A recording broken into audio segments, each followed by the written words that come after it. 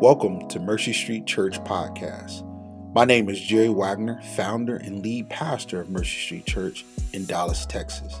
Thank you so much for tuning into our podcast. Our desire is to unleash healthy disciple makers in West Dallas to reach the world.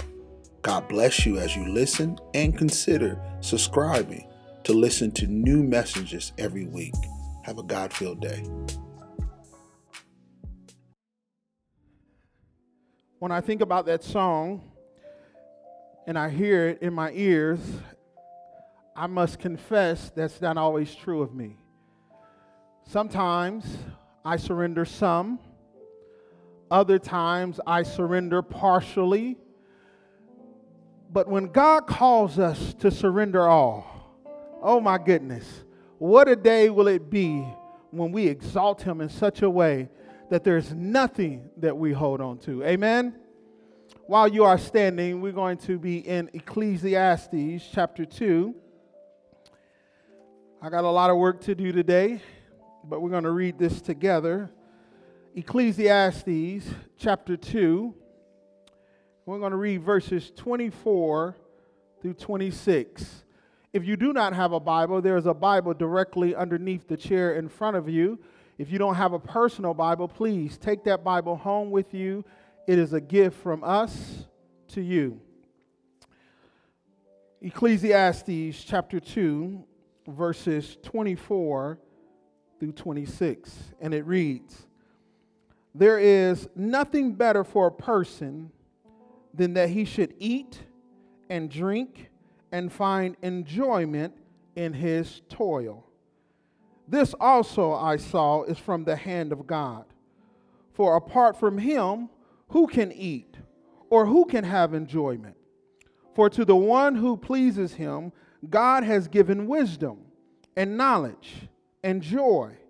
But to the sinner, He has given the busyness of gathering and collecting, only to give to the one who pleased God. This also is vanity and striving after the wind." Eternal Father, thank you so much for your word.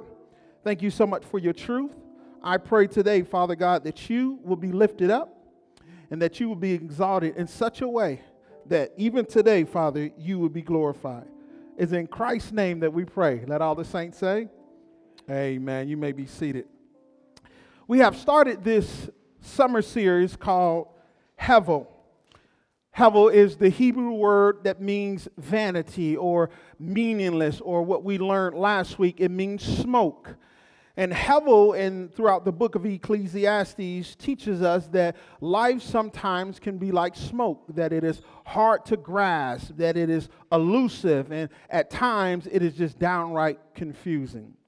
Well, we're going to continue with our study in Ecclesiastes today with kind of a part 2 to part 1, because some of you all left here with just the burden of realizing that life seems confusing. So I want to give a little more color and context as Kohelet Wagner. Remember, I'm Q today. Don't call me Jerry, I'm Kohelet. All right? And there's one parent who has already said they're going to name their child Kohelet. So I told you that would happen last week. I remember one Christmas in Ohio, my brothers and I gathered around the tree in great anticipation of opening the gifts underneath it. The gifts were all different sizes and wrapped with beautiful wrapping paper. In fact, I distinctly remember a red bow on one of my gifts. Don't ask me why I remember that, I just do. We were all excited. We started to unwrap the gifts that were assigned to us. Paper and boxes were flying everywhere as we tore through the gifts. Now, as I reflect on that time, I can only imagine that my mother buying those gifts was very expensive. In fact, I know that she spent a long time wrapping those gifts as a single parent for 4 young boys. However, I remember a question that one of my brothers asked after he had finished wrapping his gifts. And the question was, is that it? After unwrapping all that my mom had put together and all that she had spent her money on, his first question after he had torn through all these beautiful wrappings was, is that it? I assume that some of you have experienced is that it moment. In fact, what I'm asking is simply this. Some of you all in here are asking that same question about life. Is that it? Many of us have unwrapped the gifts of life, and we have wanted to know, after seeing all that God has offered to us, God, is that it? In fact, after listening to the sermon last week, I can only imagine that some of you all were kind of taken back when Kohelet said, "What does man gain by all the toil at which he toils under the sun?" Knowing that the correct answer to that question is nothing, it may have caused some of you all to ask the question, is that it? To hear that all is vanity, that all is hevel, meaning that life is just this short bunch of smoke and vapor, leaving me confused and grasping for life, may cause some of you all to ask the question, is that it? Now, the problem is not the question asked. The problem becomes the pursuit of how you and I try to satisfy that what if question. See, the issue isn't that you look at life and you see that it is not all that it has cracked up to be. The issue is, what are you willing to do? What are you willing to pursue to satisfy that craving of what it? See, when you and I are not satisfied with life, we begin to pursue things expecting or hoping that they will make us happy. I mean, that was the issue with my brother, that it wasn't that he didn't have. The issue was he was not happy with what he had. See, the issue is not that God is breathing life into your nostrils, causing you to be a living being, even to sit in this place today under the sound of my voice. That's not the issue. The issue is you're not satisfied with the life that you have. So Kohelet, the king who has unlimited resources, becomes the test dummy by which he is going to examine all the things of life in order to show us that education, partying, possessions, money, entertainment, sex will all leave you frustrated. He says, since I have all the resources as Kohelet, the king of Jerusalem, what I'm going to do is I'm going to force my people to face the reality of life, that there's nothing out there that can satisfy the craving that you have for life. What Kohelet's desire, in other words, what Kohelet Wagner desire is for you to walk away with today is this: life in God's world is a gift to be enjoyed. That no matter what you have, no matter what your situation is, life in God's world. I know you think the world is chaotic, and I would agree with you, but chaos does not negate that God is in control. So life in God's world is a gift, and now watch this, it is to be enjoyed.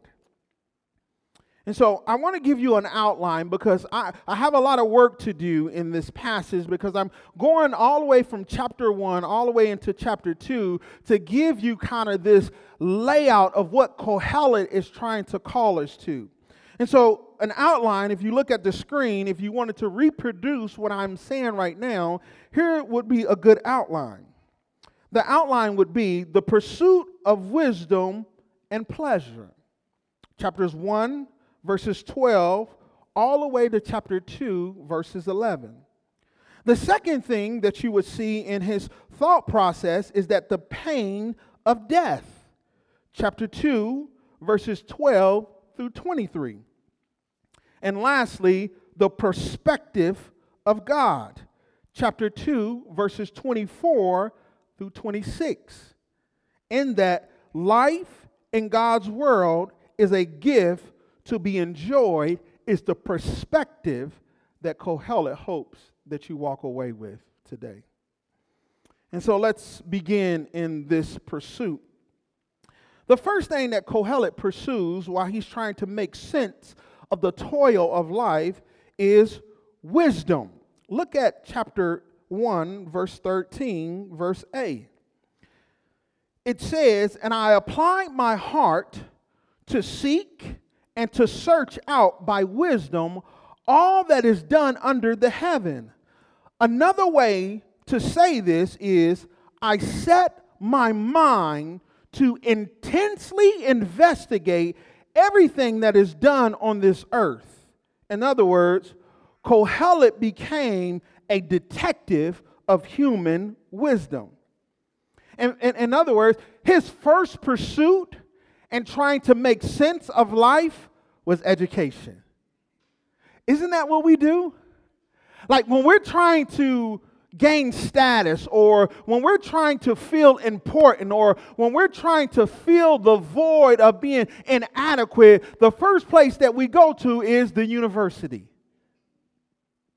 In fact, they even do it in neighborhoods that are marked by poverty. They say, listen, let's put as many schools in those neighborhoods, because if those people in that neighborhood who are in poverty will be educated, then they will change their life. My bad. I thought the only thing that changes the life of man is a transformed heart, not a renewed mind that is based on human thought. Kohelet goes on to say, not only did I pursue education, he says, but I mastered it. He studied under the best professors. He passed every exam and could pontificate the ins and outs of wisdom. Like, I can only imagine that when he would talk about wisdom, he would cross his legs and have his pipe in his mouth and say, let's explore the realities of life. In verses 16 and 17 of chapter 1, he says to himself, he says, "Self, I have acquired great wisdom, surpassing all who were under Jerusalem before me, and my heart has great experience of wisdom and knowledge, and I apply my heart to know wisdom and to know madness and to know folly." He says, I have arrived and reached the pinnacle of education. He says, no one can stand before me in wisdom. But if you look at the text closer, there's a problem. As Kohelet begins to evaluate, he begins to discover that God hasn't made it easy for him in this pursuit of wisdom. In fact, in 13b, he says, it is an unhappy business that God has given to the children of man to be busy with. This is funny to me. It's funny to me because the moment that we fall short in our human pursuit, the first person we blame is who? God did it. See, the moment we pursue and build our own kingdoms and we fall short of it, the first person that is on the chopping block is God. My bad. The problem is, he didn't start with God. He started with himself. See, the reason why you're upset is not with the creator who made everything. You are upset that when you took your plans to God, he didn't approve of them. And the first thing that you want to do is turn your nose up at God and say, you didn't come through for me. But Proverbs chapter 1, verse 7 teaches us that real chokmah, or real wisdom, doesn't start with you. It starts with the fear of the Lord. It doesn't start with the fraternity of academia. It starts with the fear and the reverence of the God who gave you the education so that you might learn. He started with the pursuit of wisdom and education, only to turn around and blame God. The second thing he discovered in verse 18 was that the more he knew, the sadder he became. The more wisdom that he gained, the more sorrow came in his life.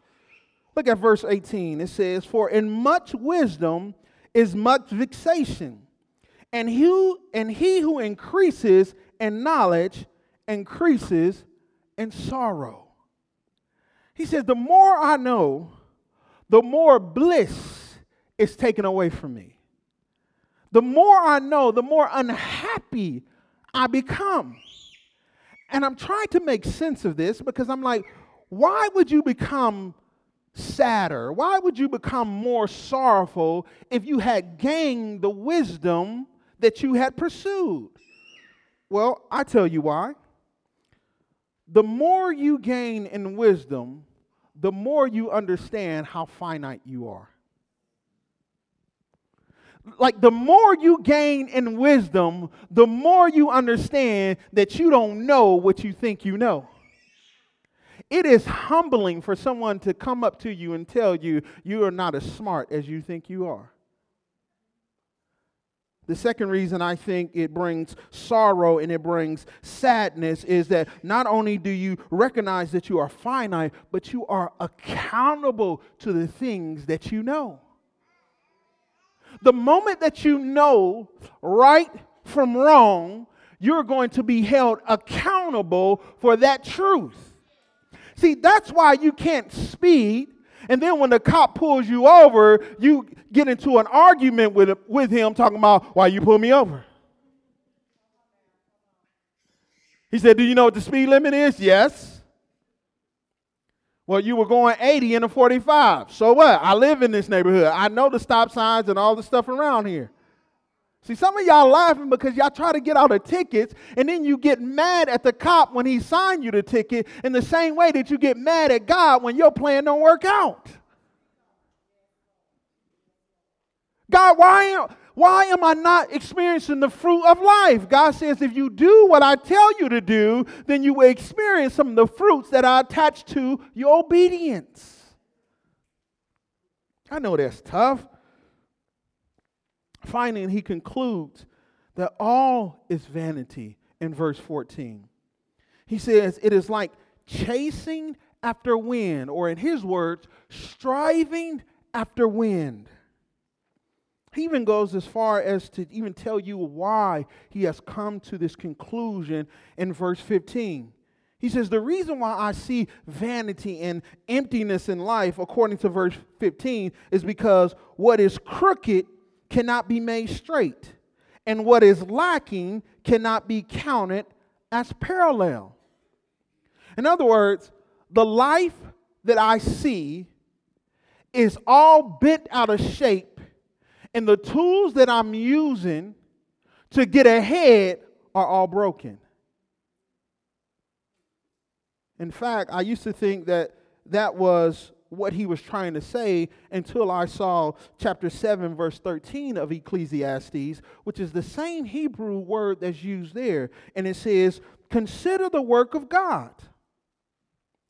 Who can make straight what has been made crooked? Notice when those two things are butted up against one another, it asks a simple question. Who's in control of your life?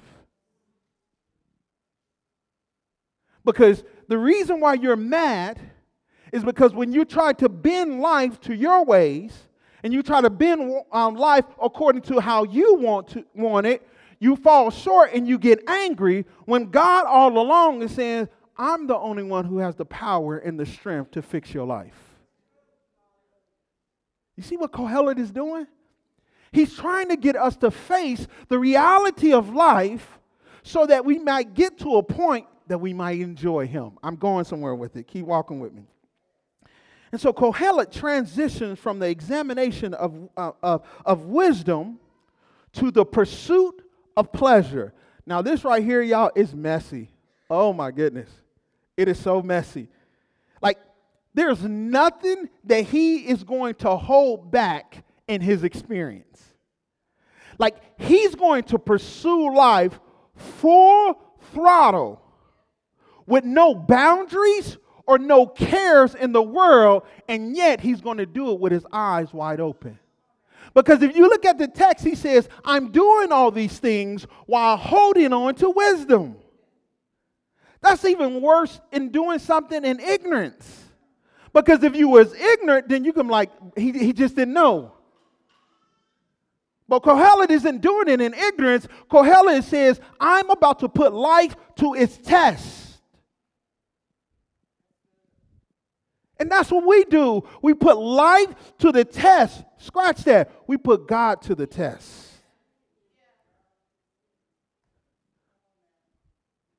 The bad thing about putting God to the test is he's never failed an exam. Like the bad thing of putting God to the test is that when you ask him a question, it's almost like what he said to Job. If you ask me a question, you better be prepared for the answer. If you ask God a question, prepare your heart and your mind to his rebuttal. Because he's going to ask you hard things like, were you there when I created the earth? Were you there when I put the waters and separated the heavens and the earth? He's going to ask you, were you there when I fashioned you from the raw materials of the earth, and then I took my breath, the breath of life, nephesh, and I breathed into you, and you became a living soul? What part did you have in that? Man, I hate talking to God sometimes, man. It's painful, boy. Reading his word, and you be like, man, I'm going to try to finagle this and fix this. And all of a sudden, you run into the very scripture that you didn't want to read. You run into the very friend that you didn't want to talk to. Shoot, I thought we was friends. You up here saying that I should do this, I should do that. And then God says, well, let me back them up with the scripture and the text that you're reading as well. Oh, my goodness, he disturbs our very conscience. I was finna do, Charlie, tell the truth.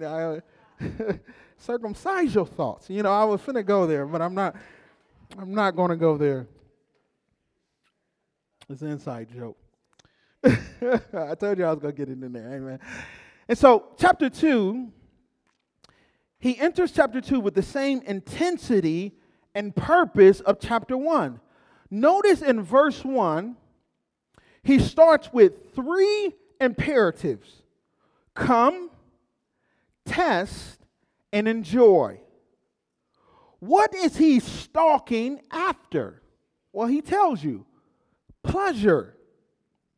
And then he not only tells you that he's stalking after pleasure, but he also gives you the purpose of why he is stalking after pleasure in verse 3 when he says, I'm doing this to see what good for the children of man to do under heaven during the few days of life.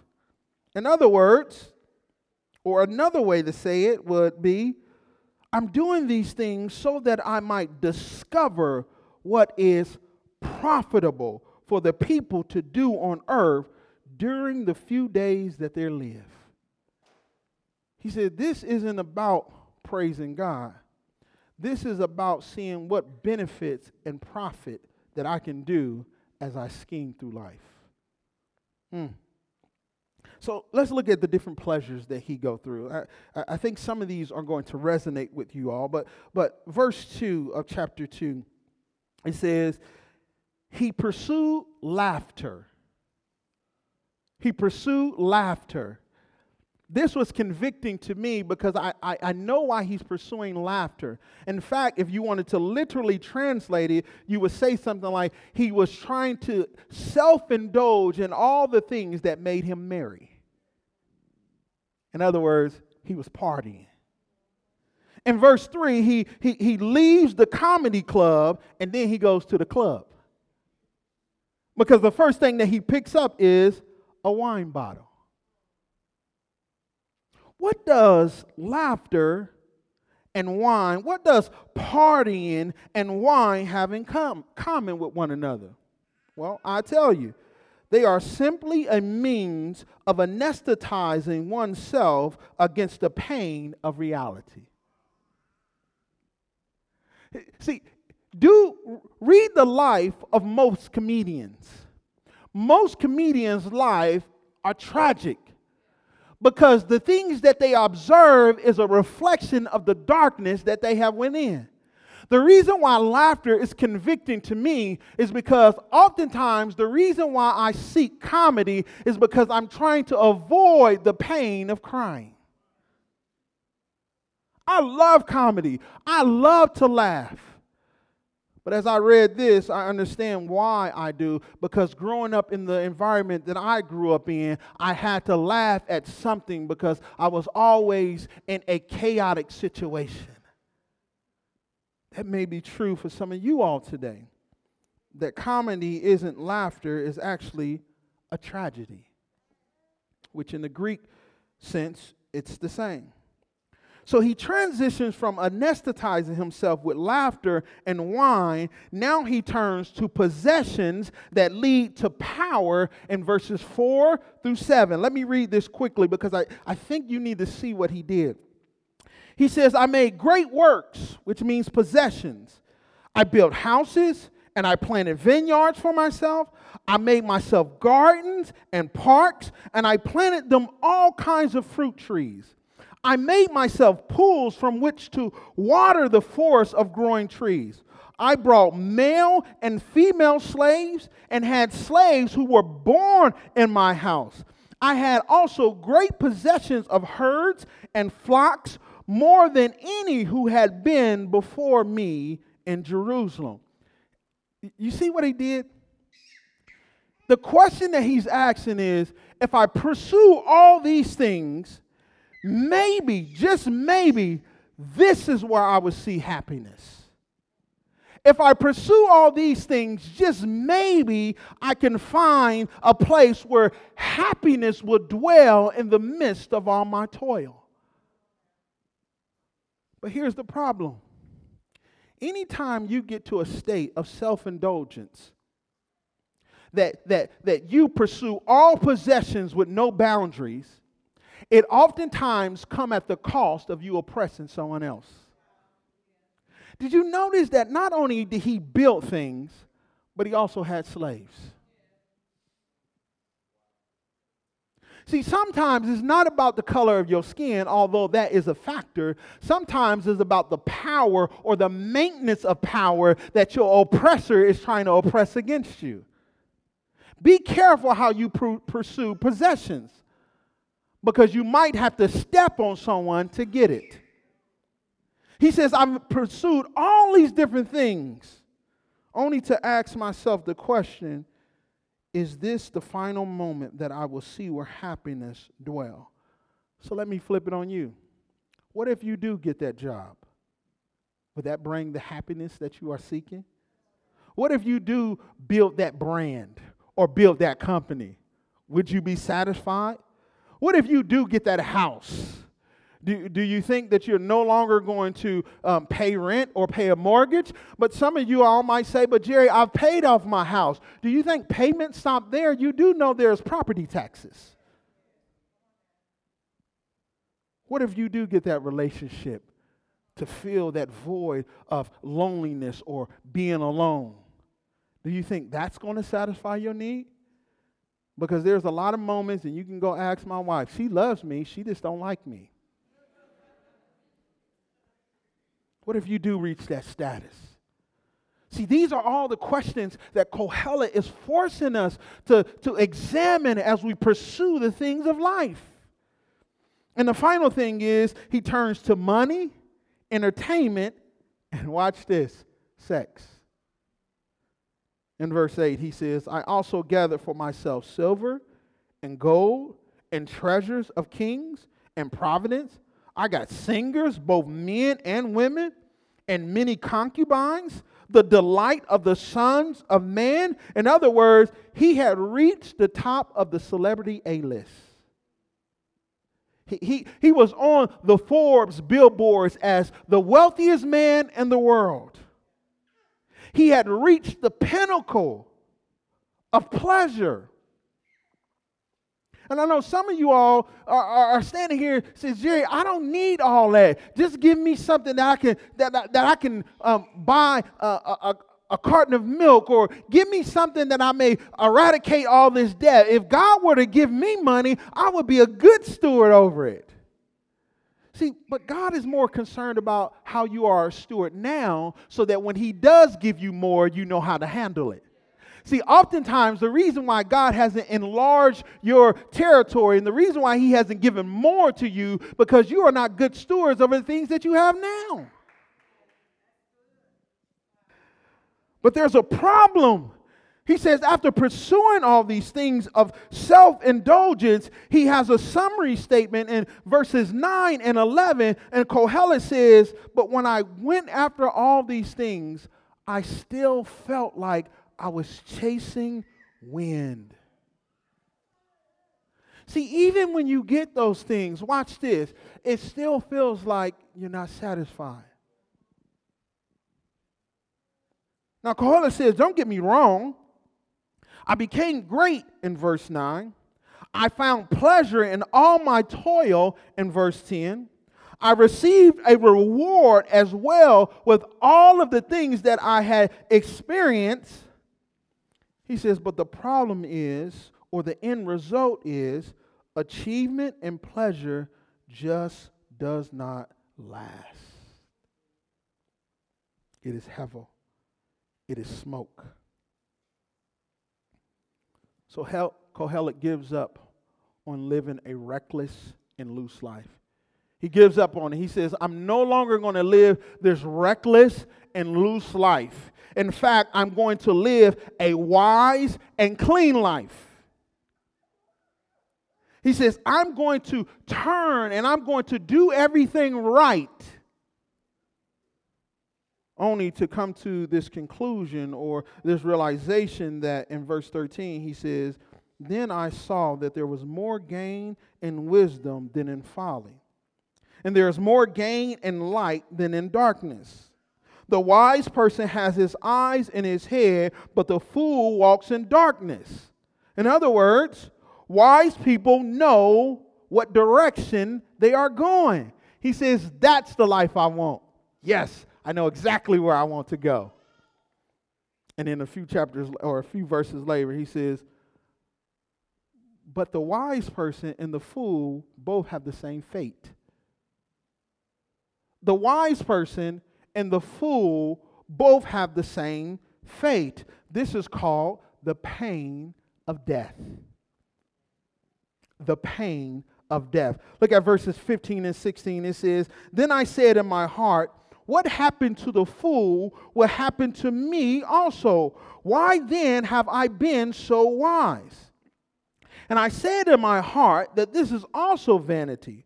For the wise and as the fool, there is nothing enduring remembrance, seeing that in the days to come, all will have been forgotten.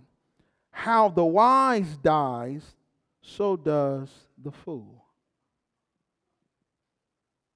Kohelet got to a point where he began to hate life. Not only does he begin to hate life, the Bible says that he began to despair over the fruit of his labor, over the fruit of his toil. He concludes that I have worked for all these things only for someone else to come along and take over. He says, and I don't know if this person who is coming to take over the things that I have worked for, if he or she is going to develop it or destroy it. He says, what am I working for? See, some of y'all thought I was crazy when Tamara and I was having that conversation about if I die. Y'all remember that when I said, if I die, don't move into my house and don't marry my... Y'all remember that? See, y'all thought I was crazy. Kohelet saying the same thing. Like, Jerry, why you tripping, bro? Like, why you tripping? Man, I work for that house. I spent half of my life with that woman. Shoot, don't touch my woman and don't touch my house. You did, Jerry. I know, but there's something going on in my mind. Kohelet said the same thing. Now, if we stop there, I think we miss the point that Kohelet is trying to make. If we stop there, I think we will run into this form of nihilism, meaning that there is nothing in the world that has real value. But that's not what Kohelet is saying at all. In fact, everything that Kohelet has said in chapters 1 all the way to chapter 2, he is trying to get us to have a biblical perspective on God. And not only a biblical perspective on God, he's trying to get us to have a perspective that is right so that we can enjoy the gifts of God. Let me show you what Kohelet was trying to tell us all this long. He says, wisdom apart from God leaves you frustrated and sad. This entire time, he's trying to get you to understand that the pursuit of wisdom will always leave you frustrated and will always leave you sad. Secondly, he says, pleasure apart from God is not permanent. Like, listen, I know you love the feeling and the gratification, but why do you think you keep running back to it? Because it don't last. Lastly, he wants us to understand death should teach us how to live in God's world. Death shouldn't give us anxiety in God's world. It should teach you how short life is so that you might live intentional in God's world. I know some of you all like, Jerry, once again, that's morbid. I don't live like that. I don't live with death on my mind. Oh, really? Let me ask you a question. Do you have life insurance? If you don't, especially as a husband, you're irresponsible because you need to take care of your family both in life and death. Do you have car insurance? Well, if you don't, when you get in a car accident, don't expect that payment to come back to you. You already live life with death on your mind. The problem is you only live life with death on your mind with things that you value and not with things that value God.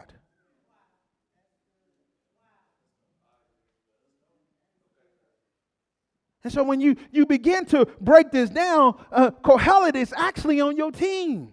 He's actually on your side. He says, I have lived all these things so that you don't have to. See, I know people like to tell you that the greatest teacher is experience, but sometimes you can learn from watching somebody else.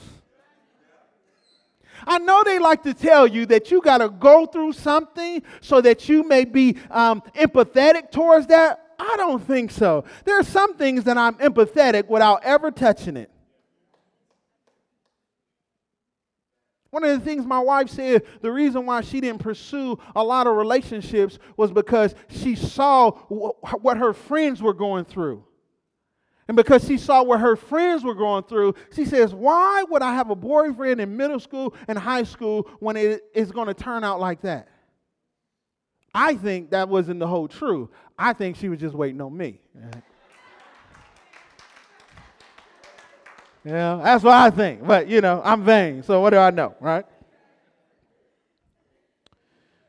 Kohelet says, I want you to get a perspective on the fragileness on things so that you can get a perspective on God that ties into both your purpose and your enjoyment. In other words, he wants you to adopt the very thing that I said in the beginning. Life in God's world is a gift to be enjoyed. You see, everything up until now has been about gain. It has not been about God. And life in God's world is not about gain. It is about enjoying his gift. The reason why you still feel empty when you have is because you don't have the God who gave it to you. That's the issue here. He says, so if you want to enjoy life in the midst of toil, the first thing you have to come to conclusion on is that God is the one who gives gifts. If you're going to get to that perspective, he says the first thing you have to understand is that from the hand of God, you have what you have. All right, y'all just looking at me. Let me make it plain. Look at the text. He says, there is nothing better for a person than that he should eat and drink and find enjoyment in his toil. Hold up. How does enjoyment and toil coexist together? Well, God said they can coexist together. In fact, they do coexist together because I am the God who gives it. And so he says, how do you find enjoyment in your toil? And he tells you, he says, you find enjoyment in your toil when you understand that from the hand of God you have. That's how you find enjoyment. Once you understand that what you have is a gift from God, then you can begin to put in perspective that you don't have to hold on it so tight. Once you understand that what you have is a gift from God, then you are more loosely with what God has given you because you don't expect your job to be your provider. You expect your God to be your provider. That's why you don't have to acquiesce to a boss who doesn't love Jesus or who is harsh or when you got to stand up for what is right. And so he goes on to say, I saw from the hand of God, from apart from him, who can eat or who can enjoy? For the one who pleases him, God has given wisdom and knowledge and joy. And to the sinner, he has caused him to be the one who gathered. Notice something, that it is God who gave wisdom. It is God who gave them knowledge. And it is God who gave them joy. Once you come to that conclusion, then everything that you have, you can enjoy. All right. Let me show you what this looked like. The whole purpose of the bubble game, which it didn't work out the way, you know how you have these things in your head and you think they're going to work out the way, it just didn't work out. But the bubble game was to show you that you can see toil and enjoyment together. See, I pulled out that $20, which was my gas money, knowing that no one down there could have caught a bubble in their hand. But did you see how hard they worked for it? It got so crazy that one person hit the bubble machine. I'm like, oh, Lord, the bubble machine that went down. See, the problem is some of the people didn't even want me to do that because they were so scared that somebody might get hurt.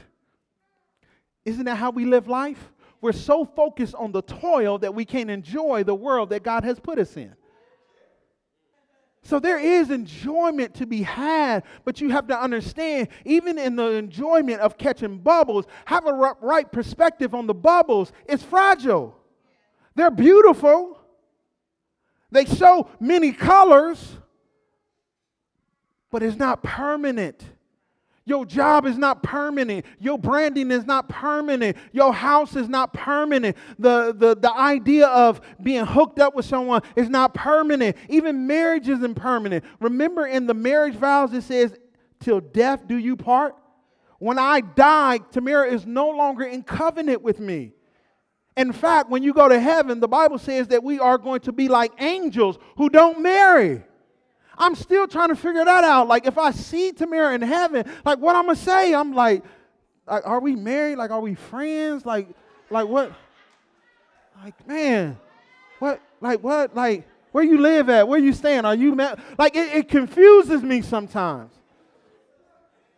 Somebody said, y'all sisters. I didn't marry her to be my sister. I wanted her to be my boo. See, you don't do the things to the sister. Okay, I'm gone.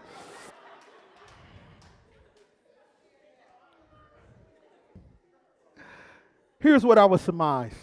and I'm about to land this plane. Here's what I would surmise.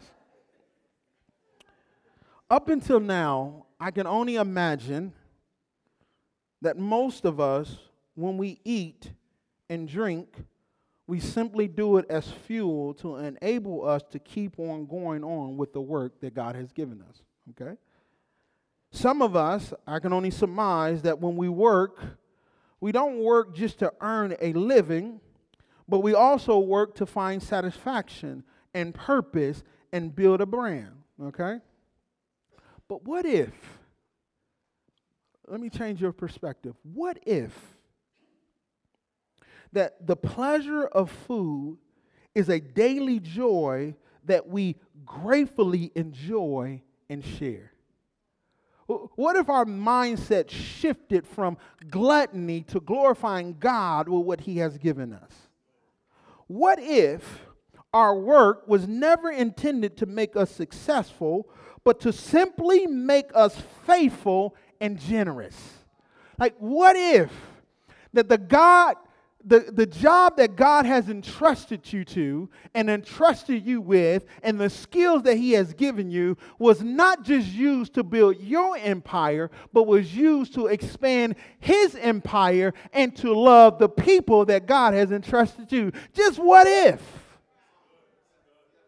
What if death showed us how to live intentionally for the mission of God, taking advantage of demonstrating and declaring the gospel inside and outside of the church? What if? God said, if our mindset switched in that way, not only will you be able to understand the gift of God, but you will enjoy the gift of God even when things are chaotic. Even when things are rocky. Kohelet says, I want you to walk away from this place today knowing this: life in God's world is designed for you to see it as His gift and to enjoy it. He doesn't tell you not to pursue those things. He says pursuing those things are all right. Just keep it in perspective. Pursuing those things are all right. Just know that they are coming from a source. It is coming from a source on high. In fact, the New Testament says all good and perfect gifts come from God. And when we come to that conclusion, I guarantee you, you will be like kids trying to grasp bubbles with the perspective that it will pop, that it will mess, that it is fragile, and yet you will still enjoy it. Last week I left you with questions. This week I'm going to leave you with questions as well as the worship team comes to the stage. The first question is, what is your motivation for getting up in the morning? I want to be practical. Like, what is your motivation for getting up in the morning? The second question is, how would you describe true joy to a friend who knows nothing of this? Who knows nothing of this. That's a gospel. I know I'm setting you up. You see what I'm doing. But, like, how would you describe joy and what you have experienced? And here's the last question. How does death teach you to live in God's world? How does the brevity and the fragility of life teach you how to be intentional? Let us reflect on all that Kohelet has allowed us to learn. Thank you again for listening to Mercy Street Church Podcast. Until we meet again, shalom.